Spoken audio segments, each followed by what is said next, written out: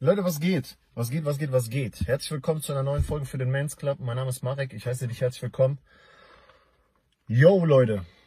Und wenn euch das Video gefällt, wenn euch der Content gefällt, bitte lasst einen Daumen nach oben da, bitte schreibt einen Kommentar, bitte aktiviert die Glocke. Das wollte ich nämlich sagen. Ansonsten klickt euch gerne durch die Links in der Beschreibung. Da findet ihr wirklich alles Wichtige. Ich würde sagen, danke für den Support, Leute. Auch wenn da noch einiges mehr geht, aber trotzdem danke für den Support. Pass auf. Etwas, was mir immer wieder auffällt. Obwohl eigentlich ganz klar ist, wie man es machen sollte, möchte ich dir mal einen Lifehack mitteilen.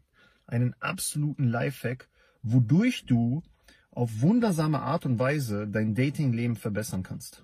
Ohne Scheiß jetzt. Ich bin mir ziemlich sicher, dass dieser Lifehack vielen bekannt ist. Aber auch hier gilt mal wieder, nur weil etwas bekannt ist, heißt es nicht, dass es alle machen.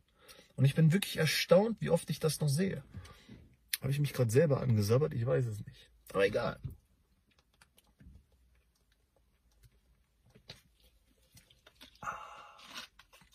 Also Leute, das ist jetzt wirklich ein übertriebener Dating-Hack. Ja? Und ich schwöre dir, wenn du das machst, kommst du selbstbewusst darüber. Ja? Und vor allem kommst du als Mann rüber, der einfach macht. So. Jetzt hör mir bitte ganz genau zu und pass auf. Ich werde es dir erklären. Und wie gesagt, ich predige und ich sage das euch schon seitdem dieser Kanal existiert, aber trotzdem juckt das die Männer nicht. Woran ich das sehe, ich sehe das vor allem an den Coachings.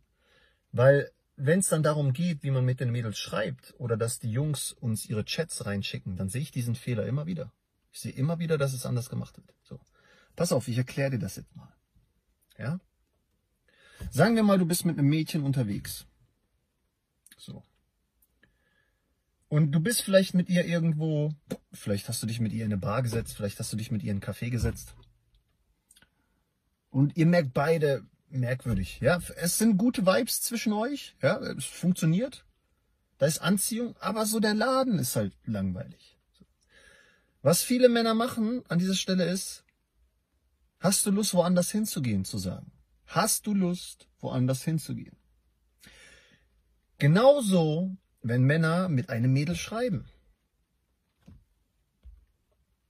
Ich hoffe, das Video ging jetzt weiter. Ja, ich musste kurz einmal auf meinen Bildschirm drücken, wegen dem Akku. Also, auch wenn Männer mit Mädels schreiben, dann fallen solche Sätze wie, hast du am Freitag Zeit? Hast du Lust, dich mit mir zu treffen? So, ich gebe euch jetzt den ultimativen Hack. Anstatt dass du alles in Fragen verpackst, wie so ein Dulli, schreibst du einfach, was du machen willst. Oder du sagst ihr einfach, was du machen willst. Ja? Ich bin so leid, diesen Tipp zu geben, weil es so einfach ist. Aber aus irgendwelchen Gründen machen das Männer trotzdem nicht. Das ist wie so eine Blockade. Es ist mir schleierhaft. Es ist mir wirklich schleierhaft.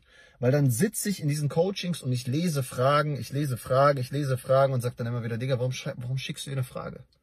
Warum verpackst du alles in Fragen? Schreib doch einfach ganz direkt, was du machen willst. Ja?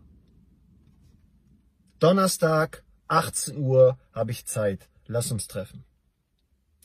Am Samstag habe ich etwas Zeit. Lass uns treffen. Um auf das besagte Beispiel zurückzukommen. Du bist mit ihr unterwegs und du merkst, der Laden ist kacke. Nimm ihre Hand, schau ihr in die Augen, sag, pass auf, passt hier nicht. Ich merke, wir brauchen was Besseres für uns zwei. Ich hab was im Kopf. Zieh an ihrer Hand und raus mit ihr. Leute, wenn ihr das machen würdet, geht schon einiges. Ist schon viel besser. Aber bitte, bitte, bitte, bitte, tut euch selber doch den Gefallen und hört auf mit diesen Scheißfragen. Musst du bei allem sicher gehen, dass sie das genauso will? Willst du ständig auf der sicheren Seite sein? Falls ja, dann schick ihr die Fragen zu, dann stell ihr die Fragen. Ansonsten, wenn du einfach mal machen willst, dann mach auch. Glaubt mir, Leute, ich gebe euch Brief und Siegel, wenn es ihr nicht passt, sie wird es sagen. Wenn es ihr nicht passt und wenn sie darauf keine Lust hat, wird sie es dir sagen. In diesem Sinne, Leute, Habt keine Angst davor, einfach geradeaus loszumarschieren, euer Ding zu machen.